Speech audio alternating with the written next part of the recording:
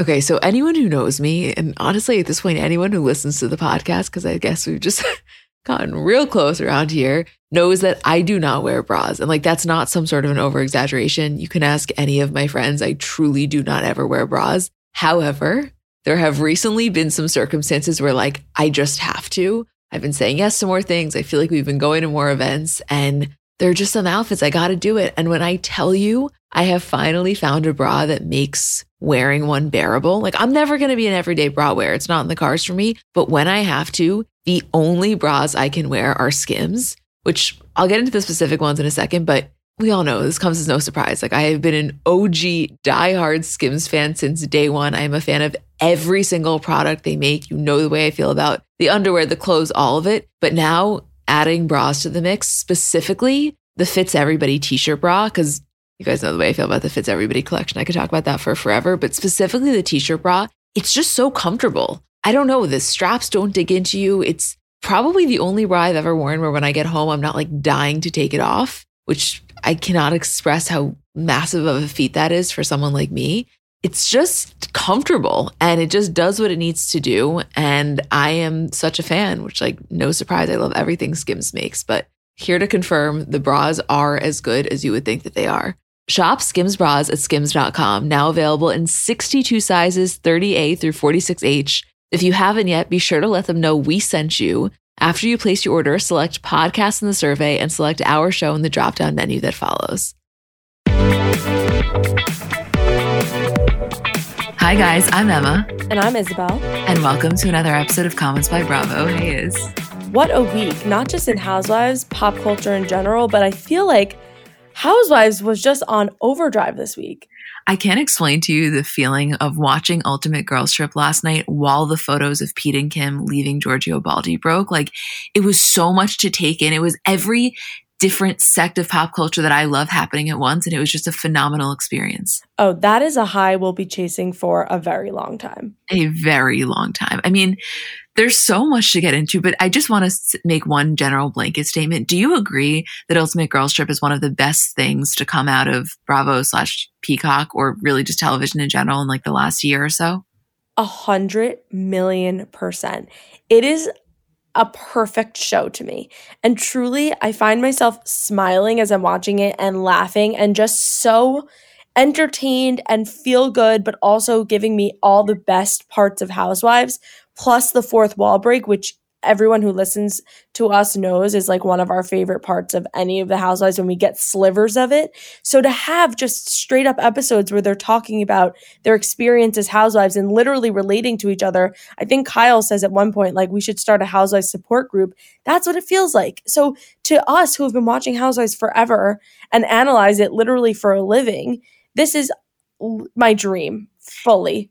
Oh, it's fully my dream. I think it's because the stakes are so low and they're all very aware of that in a way. It's like there's this sense of camaraderie yet also having drama. And to be honest with you, I feel like the drama so far, we'll get into this. I just like one thing I want to say, the drama has been pretty minimal and I'm fine with that. Like those aren't even the parts that I enjoy the most. Like when Cynthia and Kyle were having that back and forth, that wasn't the most enjoyable part of the episode to me. I so much prefer when Ramona and Teresa are sitting on Ramona's bed looking at the notes from Louis. I almost feel like the actual franchises and editors and producers need to examine why this show works so much because nobody's pushing for a storyline. Of course, they say you two go on a walk together or like, let's, get you two talking about something.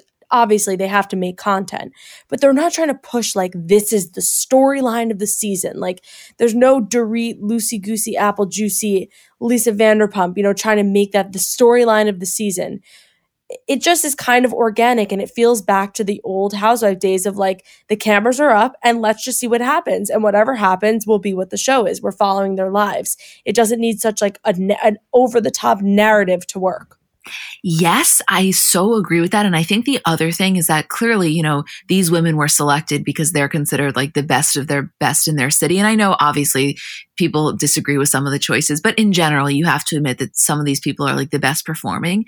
And so one would think there'd be a lot of ego at play, but in a way there's almost not. It's almost like they get a sense of security that they are among the greats. So it's not like they feel like they need to be the OG or they need to be the best one there, because they recognize the very fact of being chosen already cements them into a certain position. So there's not like inner franchise competition kind of. Right. And they're a little bit less comfortable with each other. But then to see them get more and more comfortable just because of the way they are, and they're obviously very open women given that they're reality stars and they put their whole lives on TV. The whole thing is absolutely fascinating and amazing. And the fact that it works so well, and this is just the first season, almost like a trial, and this is the cast they picked, which is a great cast, but think about all the possibilities. Think about what's going to happen when we see Tamra and Vicky and Taylor Armstrong and Phaedra at Dorinda's house. Are you kidding me? Like this, I can't. Let's talk about Girls Trip, then we'll do Salt Lake City, then we'll do Potomac. How do you feel about that? I feel great. Okay, I want to start with something a little bit more specific, which is, I'm really curious to hear how you feel about this, because last season you were not a fan. Neither was I, but you really were not. I have to say, I think this is one of Luann's best performances in recent years. She is incredibly likable, in my opinion. She's a different person. I'm telling you, it's almost like Austin on Winter House is how I feel a lot about these women in this element, is they're just so different. And I think she has a fresh group of women, a fresh perspective. She doesn't feel burdened almost by like the Ramona, Sonia, the old rut that they were in. And she is such a light, and she's getting along really well with everyone. She doesn't feel pretentious in any way, or she's not talking about her cabaret ad nauseum.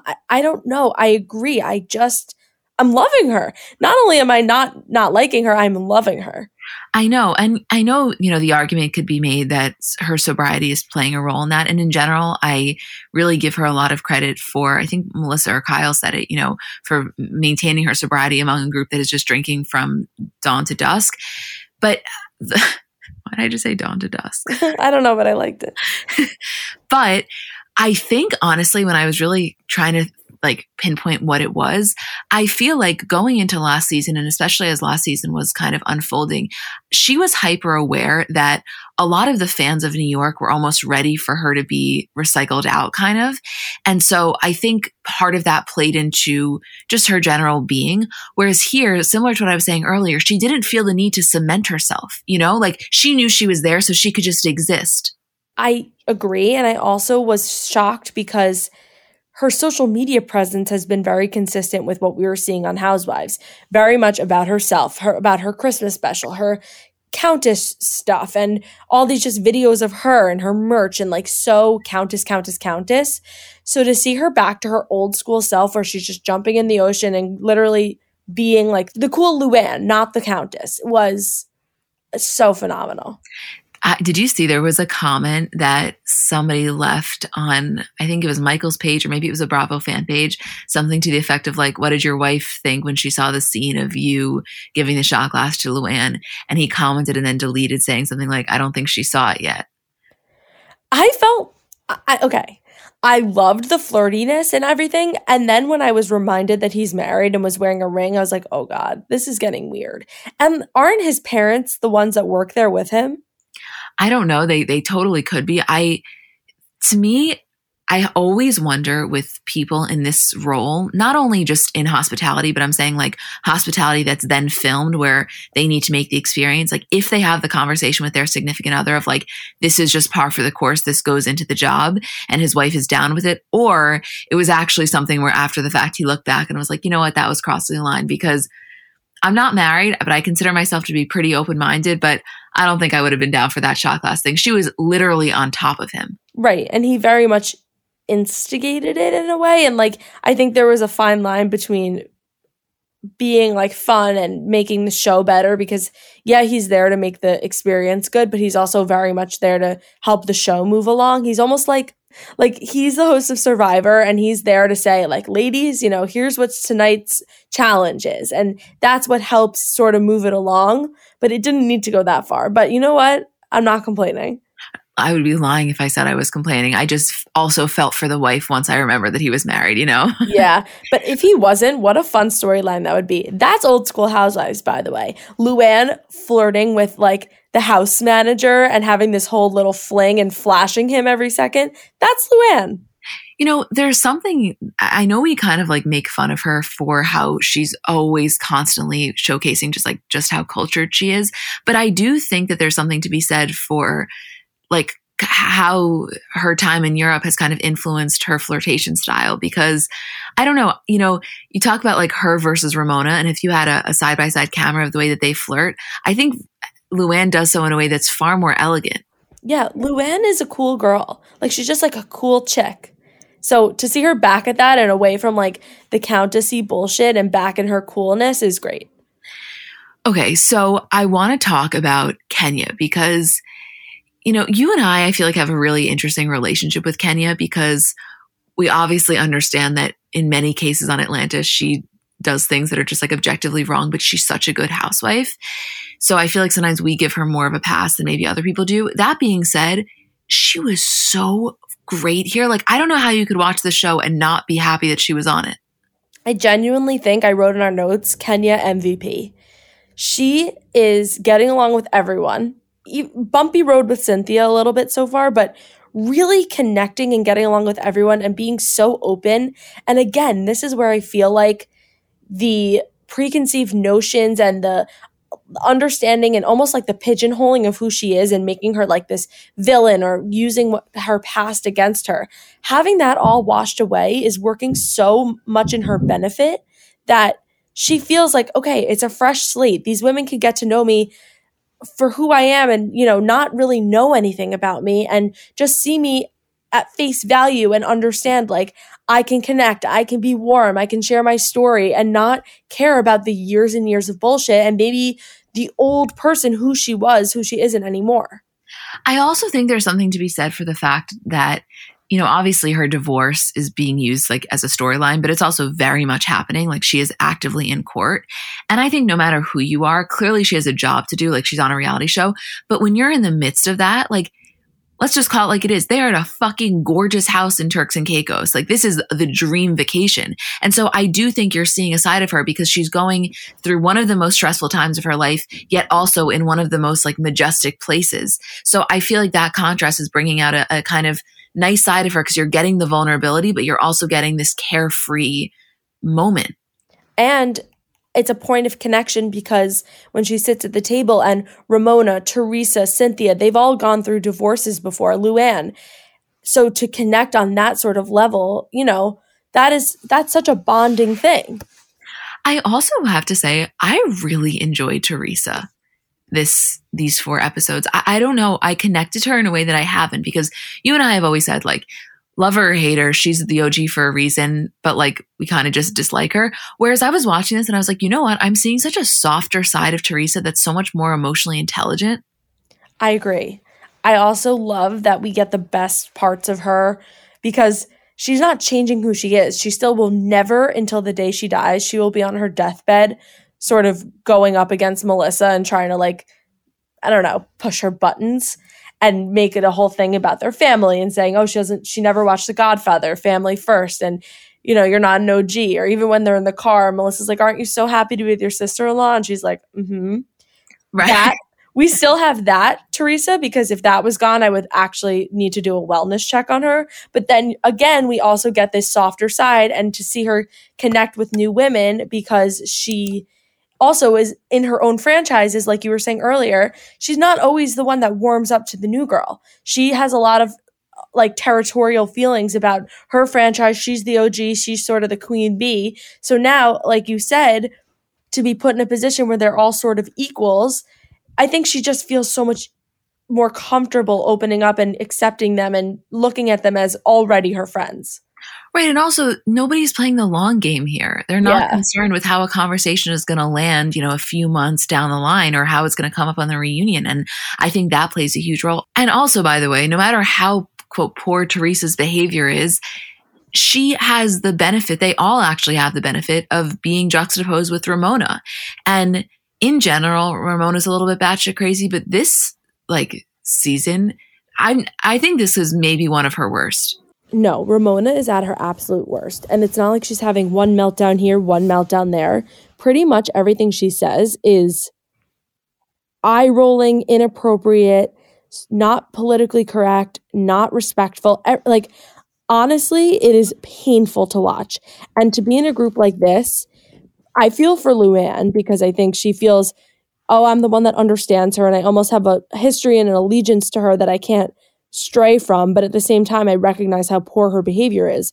But to get in a group with these women, contrary to what we've been saying before about how you have no ill feelings towards them yet, they have a little bit of history with each other all, like through Bravo and being housewives, but not really that much. And from day one, for Ramona, just piss everyone off in such a way and rub everyone the wrong way. I mean, that's like almost a skill at this point. Okay, so many things. First of all, I agree with you. Luann definitely feels a little bit of a sense of responsibility as if it's like her child or something in this weird way. And also because I do think Luann has a deep-rooted sense of love for her. So on one hand, she wants to like apologize on Ramona's behalf and wants to call her out and hold her accountable. Also, though, wants to tell everyone, like, I swear she's kind of not this bad. I don't know. It's like this weird role that she's now been forced into having. But I think that I don't know, what's so concerning is that if you watched this show, like I was trying to imagine if my dad was sitting next to me and he was watching it, he would probably say, wow, she really puts it on for the camera, because you can't imagine someone's like this. I think this many years, and this really just is Ramona, I think she would be behaving the exact same way if there were cameras or not. And that's what's so crazy about it. Last week, there was a Page Six article that she was behaving like a, quote, brat at the opening of a Broadway show. This is not just for the cameras. We hear stories, we see videos. Dumois posts things about Ramona at restaurants and in public. This is literally who she is. And at this point, it's so predictable. We know she's going to cause a fit about the room. That is her shtick. And by the way, I think she knows that that is what everyone expects from her. But things like saying, I booked the tennis instructor and nobody else can come, or just everything that she says and does so disrespectful is just truly who she is at her core. But actually, what's interesting about the room thing that I did want to bring up, it just reminded me, the fourth wall element about them being housewives and able to talk about the cameras and stuff is interesting, but also Ramona being able to talk about her, quote, fans and what they're expecting from her in a way lets us into their mindset of what people want from them and how they are so aware about what people are saying and want that to see from them on a show like this. Yeah, I mean, that's what I'm saying. It's a window into their minds that we wouldn't normally have. And it's actually funny you say that, because I know you're talking specifically with Ultimate Girls Trip, but I wanted to say this to you. You know how last season Heather Gay was such a fan favorite on Salt Lake City, and I would argue that she still is? Mm-hmm. Yes. There's been, some conversations I've just seen, nothing crazy, but of people saying like Heather really saw that people last season loved how she was leaning into her kind of, rebelling against the religion thing and X, Y, and Z, and that now she runs the risk of potentially leaning into it too much because she thinks that that is what is getting the best audience response, which I think, by the way, is like a really fine line to walk. I don't envy anybody in that position, but it just made me think of that example of like, how aware is too aware? When does it come to the point where you feel like you're actually playing too much into it? I think it's an impossible balance to achieve, and those that do it effortlessly are the ones that have the most longevity.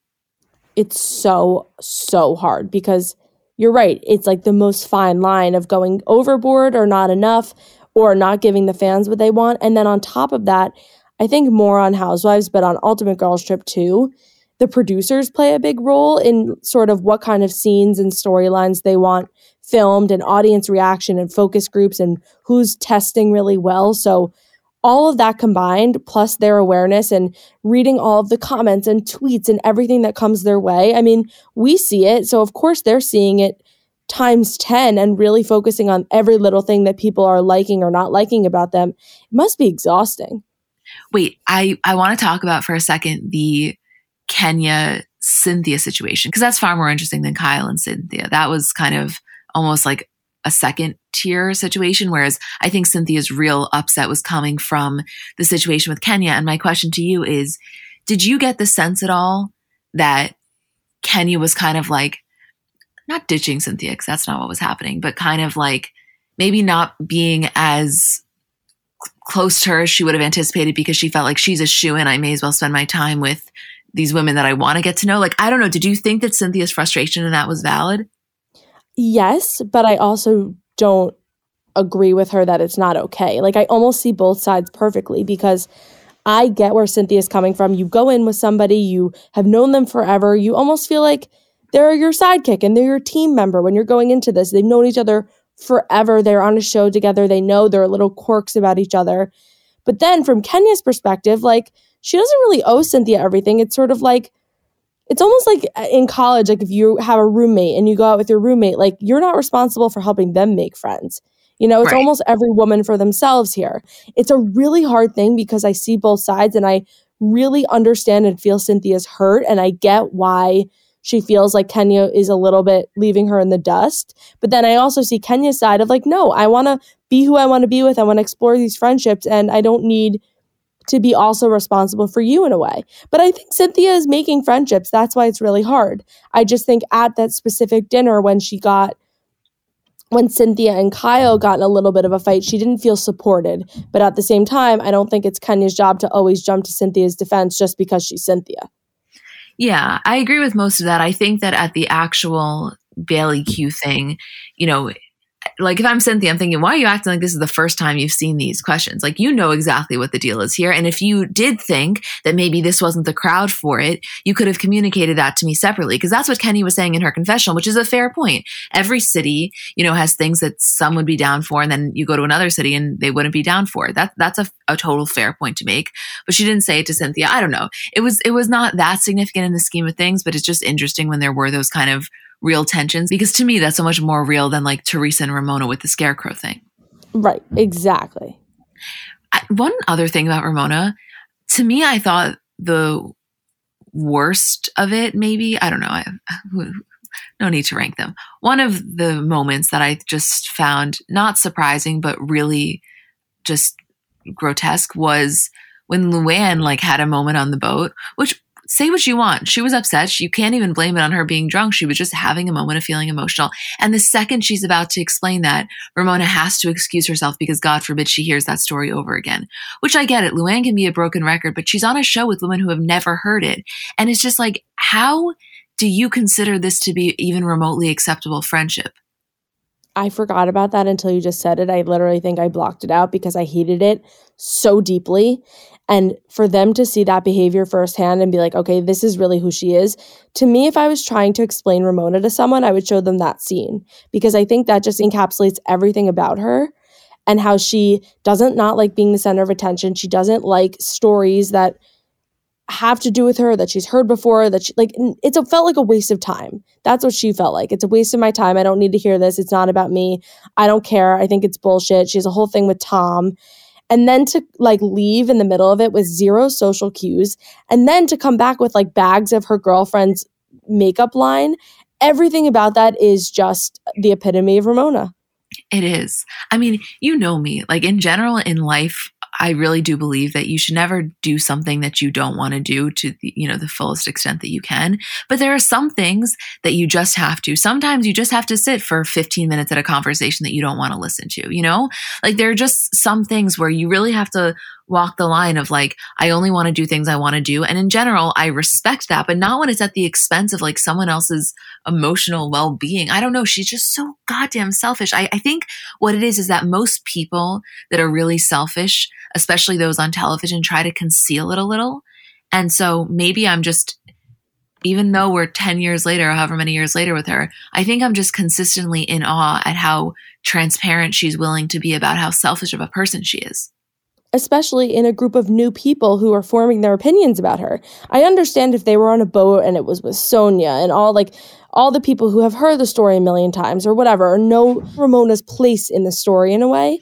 But to do that in front of a group of new people, instead of sitting there and saying, yeah, I lived through it with her, it was crazy. Like, I'm not saying she had to give her 2 cents of the story. She could have just sat there and listened attentively. But I think if it was you or I, and you were telling a story about like this marriage that I was there for every step of the way of, and I would say, oh, it was bad news. It was, oh my God, when Bethany told her it was terrible, we didn't know what to do. Like, Like, there is a way to involve yourself, by the way. I would have rather her sort of given her perspective on the situation than walk away with the way she did.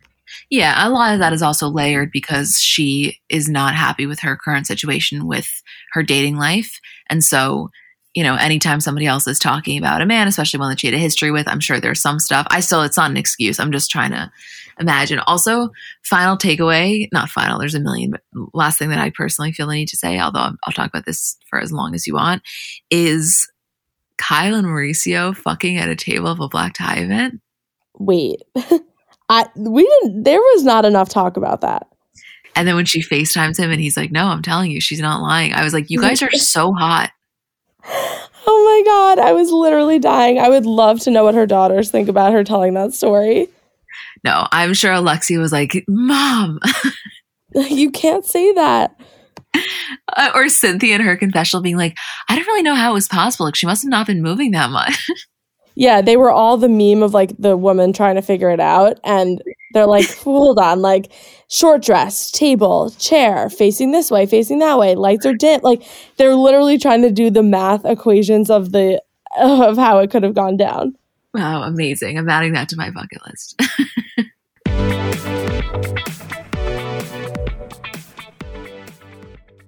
So I know we're all kind of operating at a different skill level when it comes to makeup. Like I have some friends who they do their makeup and it looks like they got it professionally done. I have others who know nothing about any products. And then I would say I'm somewhere in the middle. Like by no means am I very skilled, but I think I can hold my own. And in terms of my everyday, I'm just doing mascara, lip gloss, and maybe a little bit of highlighter on my inner corner. So if I'm only using a few products, I need them to be excellent. And I've recently been very into the Thrive Causemetics mascara, which I'll tell you about in a second, but just in general, a note on the company. For every product purchased, Thrive Causemetics donates products and funds to help communities thrive, which I just love knowing that I'm buying from a company that does that. And in terms of their mascara, so it's the Liquid Lash Extensions mascara. You guys have seen that. It's the viral turquoise tube. I saw it all over social media before I ever started using it. And it's a unique formula that creates tubes around each eyelash to lengthen them. It's also super easy to remove. So it slides right off with warm water. It doesn't leave smudges. And the ingredients are really nourishing. So they support longer, stronger, and healthier looking lashes over time.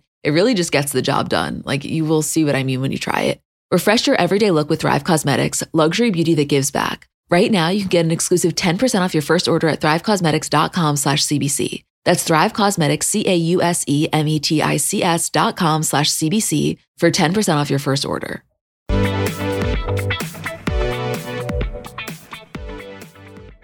I need to explain to everybody listening, Emma and I sitting in a hotel room watching Salt Lake City last week, and she was sitting on the floor and I was sitting on my bed. And every probably 20 seconds, we would just look at each other with our jaws completely on the floor and just say, holy fucking shit. And we made Julie watch it with us too, and she had the exact same reaction. The last 3 weeks of episodes, last week, the week before, and then this week, were truly like incredible A+ television. No, Isabel, I left my heart in that hotel room. Like sitting on the floor. No, seriously, I just want to elaborate on what you just said. So imagine Julie and Isabel are on either bed. I'm sitting on the floor because I was plugged into a rapid charger and I am eating this egg wrap. And the egg wrap was the egg wrap was so good. The show was so good. Isabel and I at one point I dropped imagine this. I have Isabel's hands in my right hand, the egg wrap in my left hand. Like it was really heavenly. Oh my God, now that you're saying it, I just want to go back there. I love this show. Also, the other thing that I want to say is a lot of times there'll be a standout episode and it'll be fucking amazing. And then the next week is a little bit subpar. The reason I thought this was so good is because this was a trio of spectacular episodes. All three, I'm not saying all three were equally as good, but all three were really, really strong. And we normally don't see it stay that consistent. And the story is like moving along. It's not just them sitting around recapping the arrest. It is like, okay, she got arrested.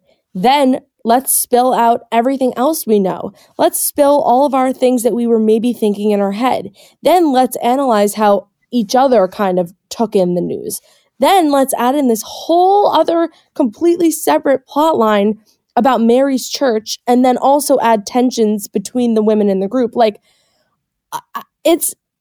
insane. It's crazy. It's amazing. It's amazing. And to watch them all process Jen in real time. And also, you know, the other thing is like, you really have to think, I know it's so different because like, it's not really fair to compare the two because Jen was charged with something. Erica wasn't directly charged. The women of Beverly Hills have known each other for longer. Like I know that it's not the same, but we're just coming off of Beverly Hills. So I just want to make this one comment.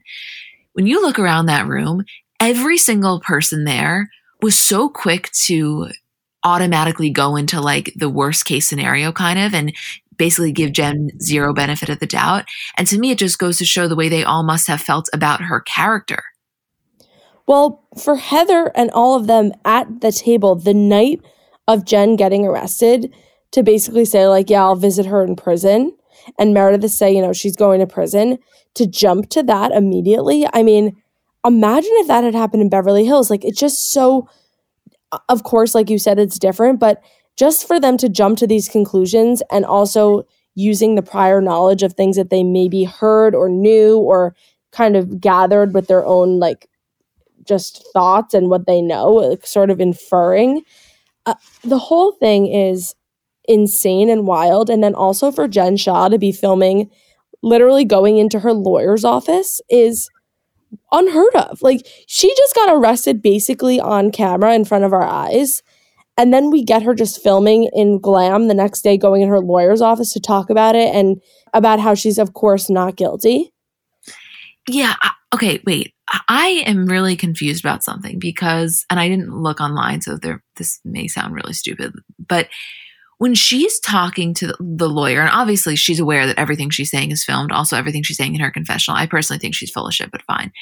But when she's talking about how, like, I really thought there was something wrong with Sharrieff, I was so confused, like, what she was saying was that it was somebody not Sharrieff, somebody whose voice was not Sharrieff calling her, telling her she had to get back because he had internal bleeding or whatever. To me, there's just no way. Like, is that just the story she's committing to? Like, she wants us to believe that she asked Whitney to take off her mic and all that, like, as if she wasn't tipped off. She's basically maintaining the fact that she wasn't tipped off, which is fine. I expected her to, but I didn't read that wrong, right? I don't know, because I also think there's a possibility that like someone showed up at her house or at Sharrieff's or whatever, and the way that they kept saying, you know, we need to make sure she's okay, we need to just get her here. But I also don't see that the Homeland Security or the FBI would lie about like a medical emergency like that just to get her home. So I really don't know. I would love to know. And I think that will be 1,000% a question that Andy asked at the reunion. Who was on the other end of the phone and what exactly did they say to you? And did you really think that there was internal bleeding? I mean, by the way, on her drive home, she gets pulled over. Like, she didn't even make it home. So that's what makes me think that that it wasn't somebody else involved, and it was somebody from her camp saying they're looking for you and you got to get somewhere. I don't know. Was she trying to run though? Like, how's she gonna fucking run? No, but do you remember? I think that she probably just didn't want the arrest to happen there, like on camera. Right. No, here, this is the thing. It's that if you go back to the episode when she got the phone call, we spoke about this. Like, her eyes, like there was absolute panic, which I know you can make the argument like, well, yeah, you know, if you found out that your husband was having internal bleeding, but it wasn't that type of panic. It was, I really believe that look was representative of somebody who just found out that they are fucked. I'm curious if like her team or her family or anybody who was privy to what was going on almost expected this and literally was like, it's a code red, it's happening. And she knew just by them saying that. Like, I don't think it was a surprise to her. Do you? Like, was it possible she had no idea she was being watched and tracked in this way? I think it's possible that she didn't know the extent of it. I also, though, definitely think that it's possible she had little feelers out. I mean, I don't know. I go back and forth because, you know, as far as I'm concerned, my argument of her thinking she's invincible, just as any other narcissist that comes on one of these shows, similar to Joe Giudice thinks, you know, I don't know. It's similar to, you can make the same argument about Tom, you know?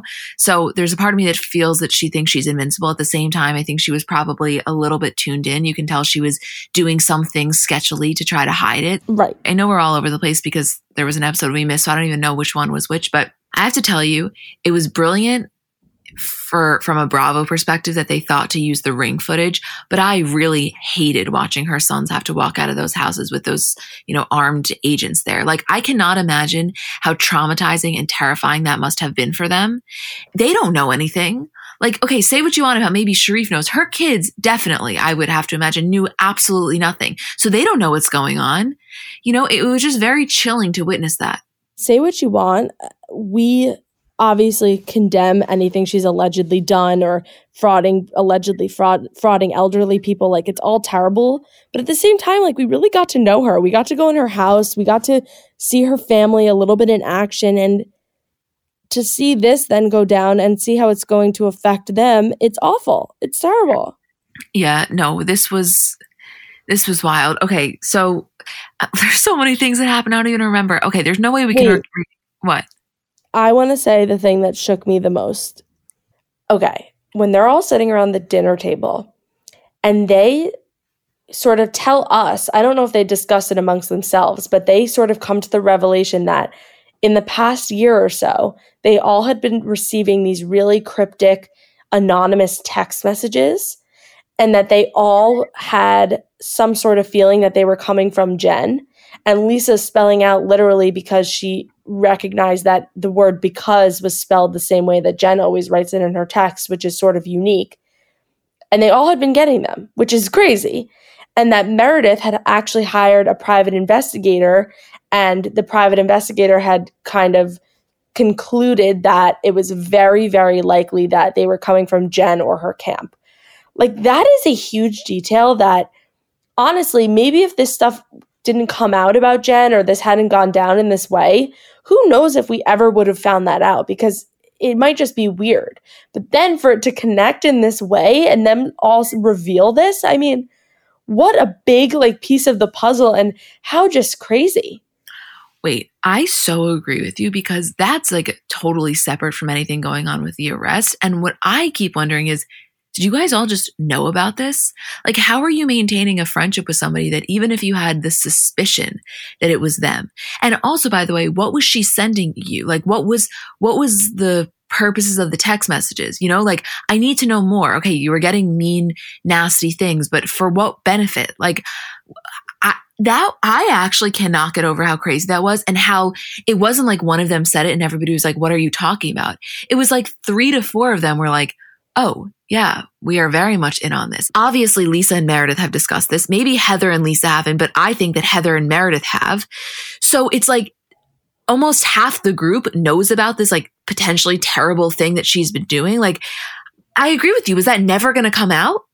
I couldn't believe it. I couldn't really gauge how privy they were to each other, or if they'd spoken about it, or if they'd compared text messages, or if Meredith had said the thing about a private investigator before. I think Heather had no idea that element played into it, but it does make sense when you recognize that Meredith's frustration was way more than everyone else's because it involved Brooks and her family and how disgusting and evil it got to the level with him. So it makes sense. I don't fault her for hiring the private investigator, but I do think that was a big shock to Heather and probably the other women who were uninvolved at the table, saying, oh shit, this is not just, oh, Jen Shah got arrested. There are so many things at play, and pretty much everything about her character and her friendship is all on the table now. There's no reason to hold anything back. And I think that was sort of what was happening at the table, is they were just word vomiting everything that they know about her, about the Uber situation, something Lisa knew about meeting up with a man who maybe wasn't her quote family, then this text thing. They just were putting it all out there. And by the way, as a viewer, there's nothing I could appreciate more. I probably could have watched that for a whole hour. Literally Red Table Talk. What do you know about Jen Shah? Yes. Oh my God. I didn't want them to ever leave that table. Okay. Here's the thing though.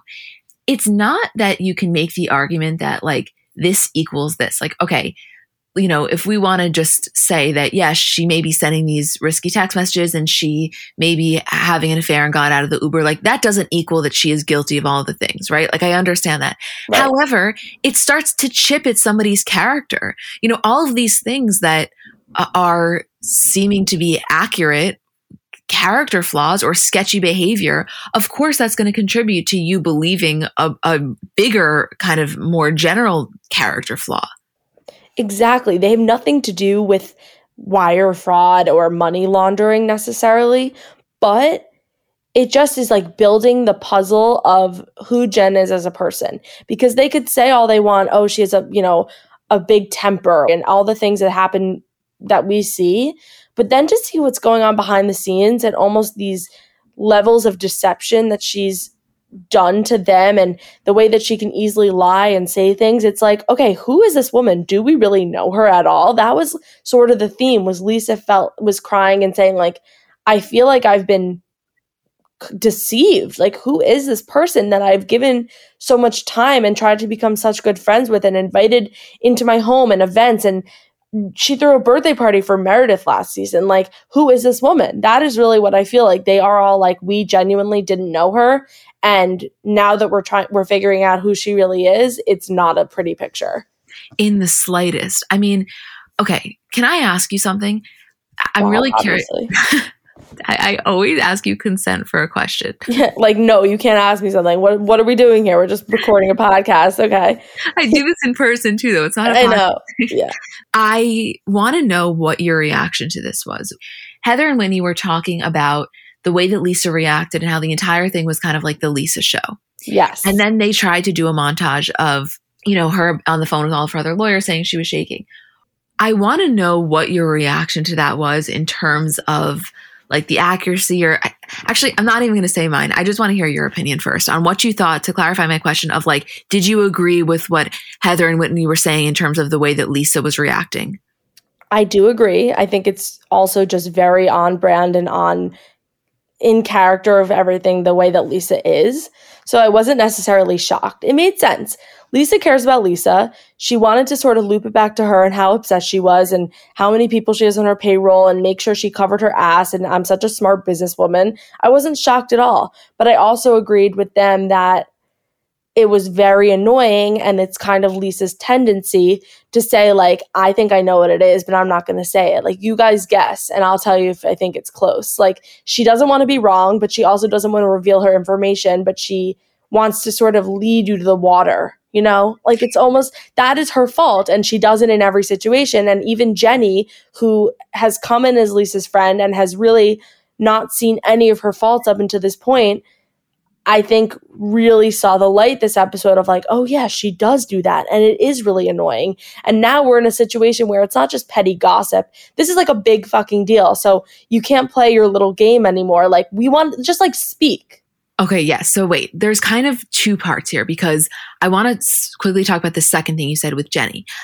I agree with you. Jenny was getting frustrated. And when she was explaining it, I don't know if it was in her confessional or to Heather and Whitney on the bus, she actually did Lisa a favor, because she was saying, I know it may come across as really annoying and like she's taunting you, but it's more so she just never wants to be wrong. So she was kind of explaining, which makes sense. But also the logical response to that is like, okay, well, if you are so sure that you do not want to say a word until you have it 100% accurate, then just don't say anything. Like, that's what the normal person thing is to do. You don't say, I have this piece of information, but I can't tell you. Like, you would just wait a little bit.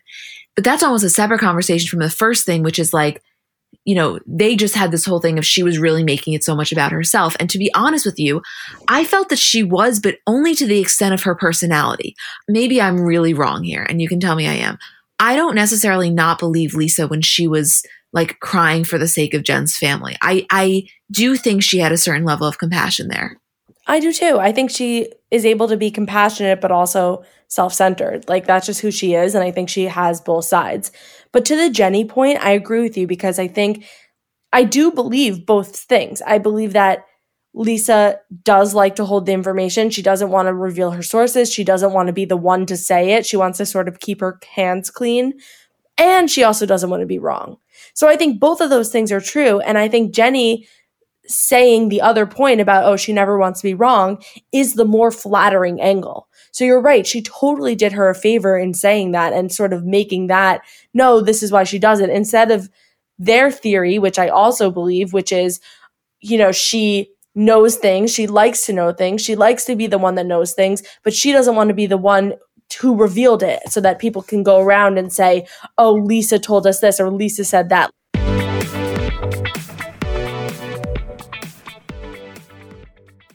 Shout out to Astepro for sponsoring this episode and providing me with free samples.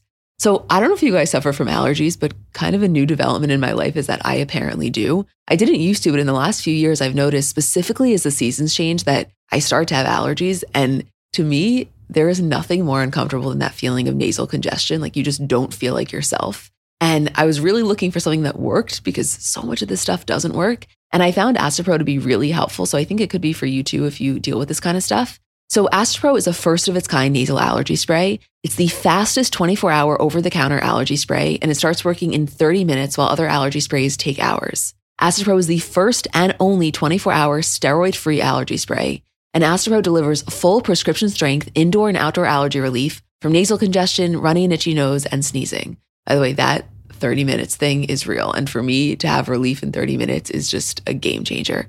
Get fast-acting nasal allergy symptom relief with Astepro. Go to asteproallergy.com for a discount so you can Astepro and go today. ASTEPRO allergy.com. Astepro and go. Use as directed for relief of nasal congestion, runny nose, sneezing, and itchy nose due to allergies.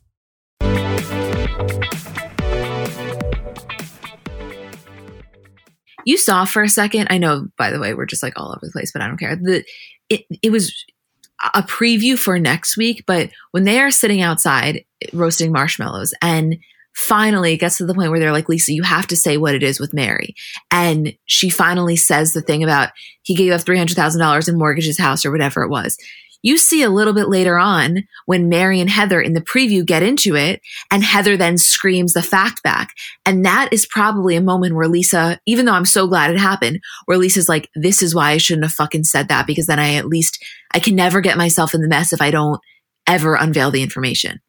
She, I think, will probably feel in that moment, this is why I never say anything. This is why I don't reveal anything. It always comes back to bite me in the ass because now, naturally, Mary will be upset that Lisa told the group that or that she even knew it. So it's a whole just messed up web, but I'm glad that she reveals the thing later because they're all sitting there and it's like a pressure cooker. Like, just say something. We're going around in circles. Whatever the fuck are we even talking about at this point? Like, everyone's just saying all these sort of blurry, ambiguous things. And it's like, okay, somebody say a fact here. We know you have a million.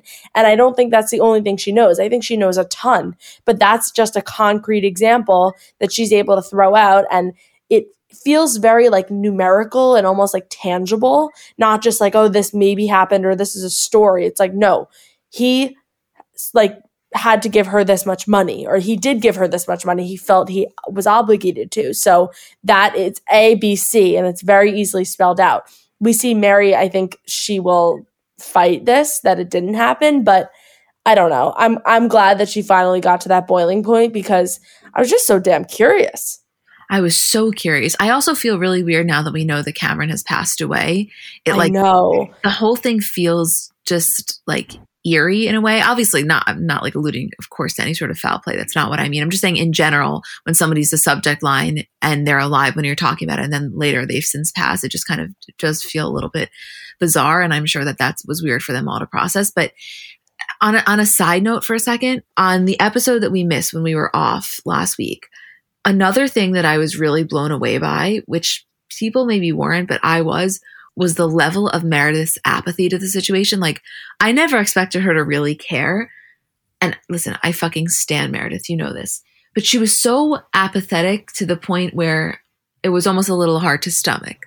I almost wanted to be like, just fake it a little. You know what I mean? Like, not that you need to be surprised by this level of character assassination, like whatever, but just in general, the act that Homeland Security showed up to the parking lot, like that was jarring for everyone else. So even to me, it was like, even if you don't want to be at all shocked about Jen's behavior, she could have had a little bit more like almost empathy for the other women for just witnessing it. I don't know. I felt like it was too much. And I say that as somebody who really likes Meredith. Do you agree with me or you think I'm wrong?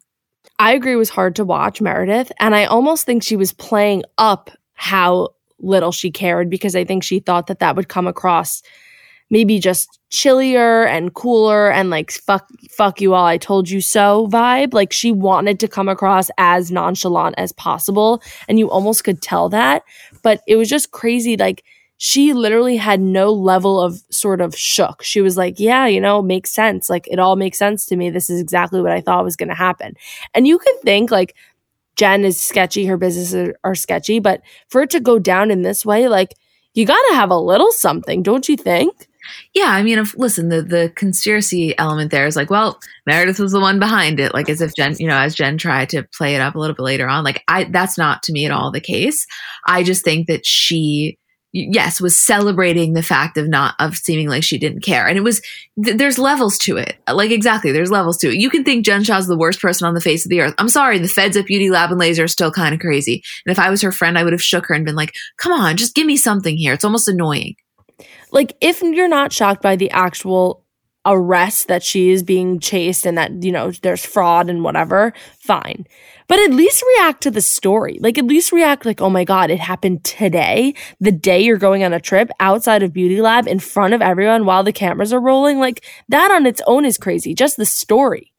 Right, exactly. Like, tell us more about that. I mean, the article's coming out. Also, we didn't even mention this, but since that episode came out, Stuart, Jen's assistant, has pleaded guilty. I know. That is really fucking crazy. What does that look like for her?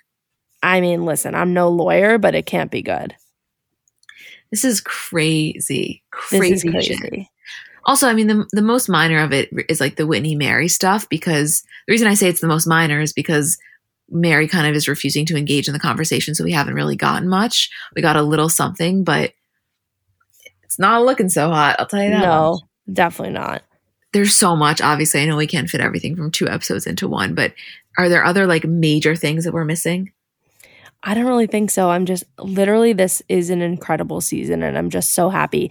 My only concern is that we got so spoiled by not only having Erica at the reunion, but her willingness to answer questions and the level of questioning that Andy was doing. Because listen, it sounds crazy, but Erica compared to Jen is actually way more willing to like answer questions and go there. And I'm so intrigued to see if Jen will come to the reunion, if she's able to, and her level of willingness to answer questions and sort of go there, whether it's like the truth or just her story. I mean, who knows what will happen, but I pray that we get it. Yeah, I mean, I think that this is a situation where legally she's going to be held to like a different standard by her lawyers, because again, she was the one that was actually charged. So right. I don't know if she'll get that same freedom. I mean, listen, technically anybody can do whatever they want to do, but it was kind of like, remember when the whole thing came out about Erica's legal team dropping her after Housewife and The Hustler, and then she got them back? Like, I could see some tension arising there between Jen wanting to be the center of attention and not wanting to, not be performative, and then being like, listen, we have a case to win. Like, you got to choose. I don't know. I know that's a really simplified version of it, but my head is just spinning. Definitely possible. Anything is. Okay. Let's go to Potomac for a little bit. And then I already can't wait for the other episodes of Girls Trip and Salt Lake City to come out. 2 more days.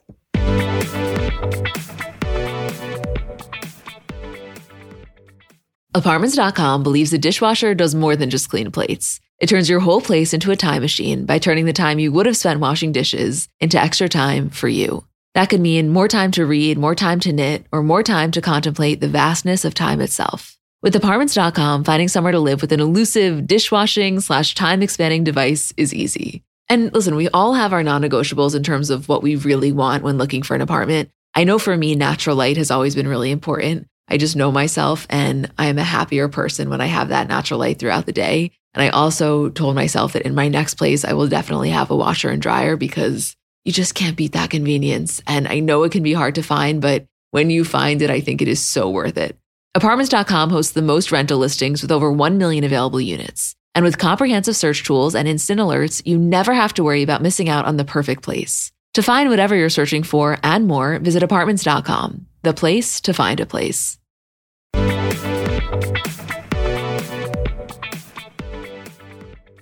I really want to start out with this Wendy and Robin thing, because if you remember when the whole thing went down, once we found out, I don't remember if it was in Wendy's confessional or whenever it was, maybe on social media, that Robin like knew about the rumor, we were watching that being like, wow, Robin, you're appearing to like gaslight her, and that's not fair. I genuinely think that Wendy didn't prove her point with those texts, because I actually believed what Robin was saying.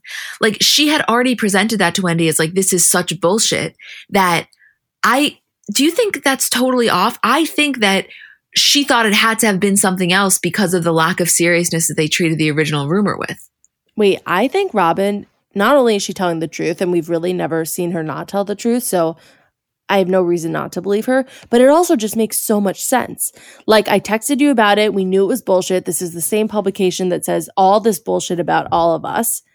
And we sort of like swept it under the rug. So then months later, when you come in so upset about something, of course I didn't think it was that. I thought we had completely moved past that and it was something new. And I'm asking you about it. Like, Robin wouldn't be asking her on camera, what is the rumor? What the hell are you talking about? And try and pretend that she hadn't heard it already if she knew that that was what it was. But she clearly didn't. And then when she heard it, she was like, wait, that's what you're so upset about all these months later from a place that we all collectively agree is bullshit. Like, I do understand Wendy's point of view of like, if you knew it was bullshit, why are you bringing it up on camera? I get that. It's giving it more like light and it's giving it a platform. That is annoying. But I think Robin is 1,000% right. And Wendy trying to bring out those texts to try and prove something, she's like, you're still not proving anything here. It was almost like very embarrassing that she had those texts printed like that because she thought it was such a gotcha moment when after hearing Robin's side of the story, it really was just helping her narrative. Yes, it was. That's how I felt. I felt like it was helpful towards her. And I also, was trying to think about it for a second. Like, if I'm Wendy, she probably thought because Giselle and Robin are so in cahoots, like Robin 100% knew. So if I'm Wendy and I'm thinking that, I'm even more pissed in the moment because I'm like, are you kidding me right now? Like, you're going to gaslight me like this. But I think that it was just a lack of communication is really what happened. They didn't talk about it at length. But hold on. In that same vein, something that I agreed with Wendy about was when she was like, yes, this is the same blog that has said terrible things about Giselle that nobody believes, but Giselle failed to mention that. It's not that she said she believed it. Giselle absolutely said, these blogs are full of shit, but she could have made the point even stronger if Giselle led with like, and you should see this shit they say about me, and like listed out some of those examples to really hinder the credibility of the blog. And because she didn't do that, I think it made Wendy more pissed, which I agree with her. Like, I don't know. I think that Giselle, if you're really a girl's girl, help her out. Say the shit they've said about you and how untrue it is. Yeah, I mean, listen, I think in true Giselle fashion, she was getting a little bit of a kick out of it and wanted to see Wendy sort of squirm the way that she's had to squirm all these years with questions and rumors about Jamal. So I think she almost was like, I don't know, happy for the heat to be on somebody else and maybe see Wendy get a little upset or discuss what everyone was talking about in sort of the rumor mill. And she wasn't going to give her that satisfaction maybe. But I agree. Like, I would be annoyed if I was Wendy saying, listen, I know this blog is bullshit and I know what the conversation can be when they put stuff out there. So I just want to make sure you're okay because I know how frustrating it is when they put things out that are clearly untrue, but then it sort of gets people talking. Like something like that, it would have been a whole different conversation. But to sort of approach it of like, oh, I saw these rumors, what's going on? And then also how the body element and her surgeries and sort of her newfound, I don't know, whatever that they were blaming it on came into the conversation. It was just a hot mess. That was really the issue. If that stuff didn't exist, the conversation would have been completely different. But they screwed themselves by even going there. I know that they want to say that it was harmless. I'm sorry they screwed themselves by going there. And I understand why Wendy was holding on to it. Even if there's in some world was legitimacy to that, it didn't matter. It wasn't their spot. You know what I mean? Yes. Wait, also, I know this is from last week and we're just doing this week, but one thing I need to mention from the week that we were off was the moment between Karen and Giselle where they're talking about their level of shade, and Giselle actually gets really emotional in talking about how good of a mother she finds Karen to be and how loving she is towards Giselle's children. And honestly, like personally, you and me, I felt kind of validated because that's the point that we've been saying of like, even when they fight, they still respect each other as women and as housewives and as their ability for shade and for comedic, timing and things like that.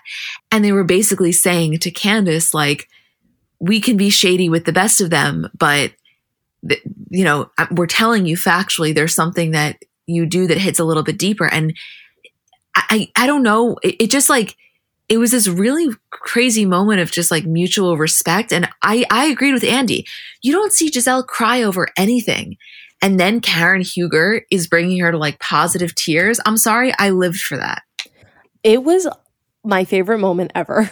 Like, I know that's a broad statement and I probably say that all the time, but I was so happy. I love them so fucking much. And we saw little glimmers of them being friends this season. They even flashed back to the funny moments that they have.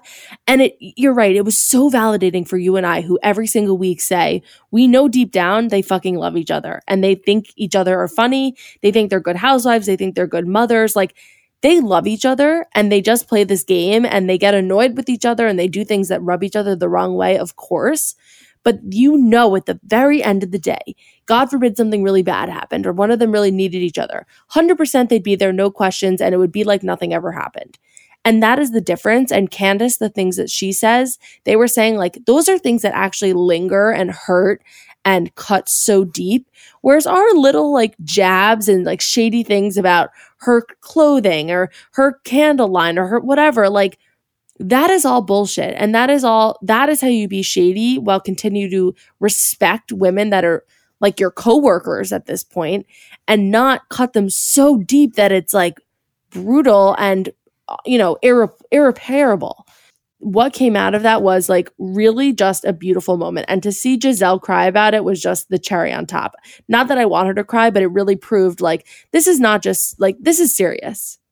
No, it was serious. I mean, I also thought, you know, it was interesting between Candace and Mia for a second. I don't even remember which episode this one is from because I know we're going from both, but like where Candace has always kind of been in the hot seat for her tweets. And then here comes this new housewife that, you know, is just as harsh, if not harsher on social media. And Candace was almost seeing that. And yes, she was critical of that, but in a way it was almost like a mirror kind of thing, which is always interesting when that happens, regardless of subject matter. Yes, it's always interesting to see someone else and almost want to critique them and then realize, oh, wait, I've been there too. I felt like when the husbands came out that Chris felt like I have a lot to say and this is my moment to really defend myself from this narrative. Whether it's true or false, it doesn't matter, but he was geared up and ready to go. I was so happy that Michael Darby wasn't there this year because I don't feel like I had anything like to hear from him. But the fact that he missed it last year was just still grinds my gears. The preview, though, of Nicki Minaj saying to Ashley about him being like attracted. She's like, yeah, you know, I was attracted to him when we first got together. And she's like, what exactly were you attracted to? Nicki Minaj is not holding back. And seeing Andy grant her permission to take sides and say whatever she wanted, like, this is going to be good. I hope, my one hope for it is that the women, I don't know the best way to say it, like, obviously she's a massive celebrity and most of them are fans of her. And I don't want it to be the type of thing where they hold back the answer that they actually want to give because they're like a little bit intimidated. Do you know what I mean?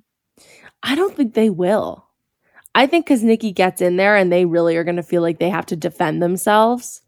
Right. They're going to have to go there. They're going to have no choice.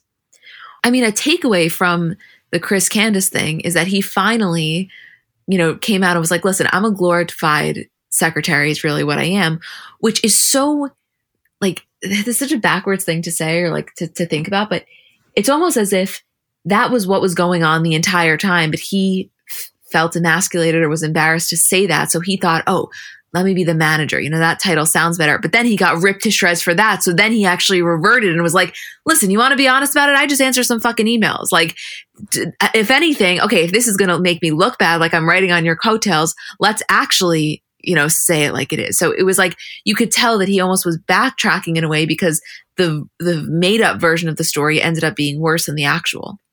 Yeah, the whole thing is just like, it's all fine. Like, everyone's fine. Everyone just made such a big deal about it.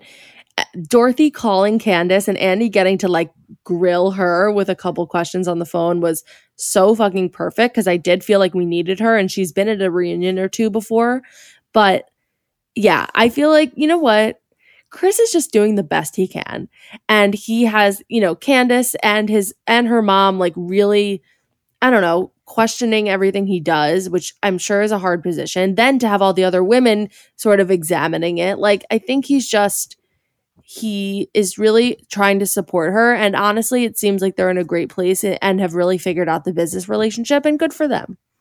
Listen, if they can figure it out, even amidst the whole Dorothy situation, like, I think that that's a big testament, because that's not easy. I don't care who you are on TV or not. Yeah. Wow. I cannot wait for next week. Like, I really am so excited for that. We've never seen something like this. Like, I know sometimes, people accuse Andy of being a little bit biased here and there, but he's never actually been able to give his full opinions. And Nikki just can do whatever the fuck she wants. Yeah, it's going to be absolutely crazy. It's going to be wild. Wow. Okay, what else are we missing? I mean, I'm sure there's a million things, but any major things we are missing from anything? I think that I got it all off my chest. That felt good, didn't it? It feels so good. I know. Okay, well, we love you guys. We'll be back on our normal day next week, which will probably be Thursday, because I have to imagine we're going to want to do Winter House. By the way, you saw how much Paige is filming for Southern Charm. Oh my God. I know. With Naomi? No, it's too much. It's too much for my little heart to handle. It's really too much for my little heart. Okay, we love you guys so much. Thank you for listening. Thank you for letting us do this. And oh my God, we'll never take off the week when Jen Shah gets arrested ever again. Never, ever again.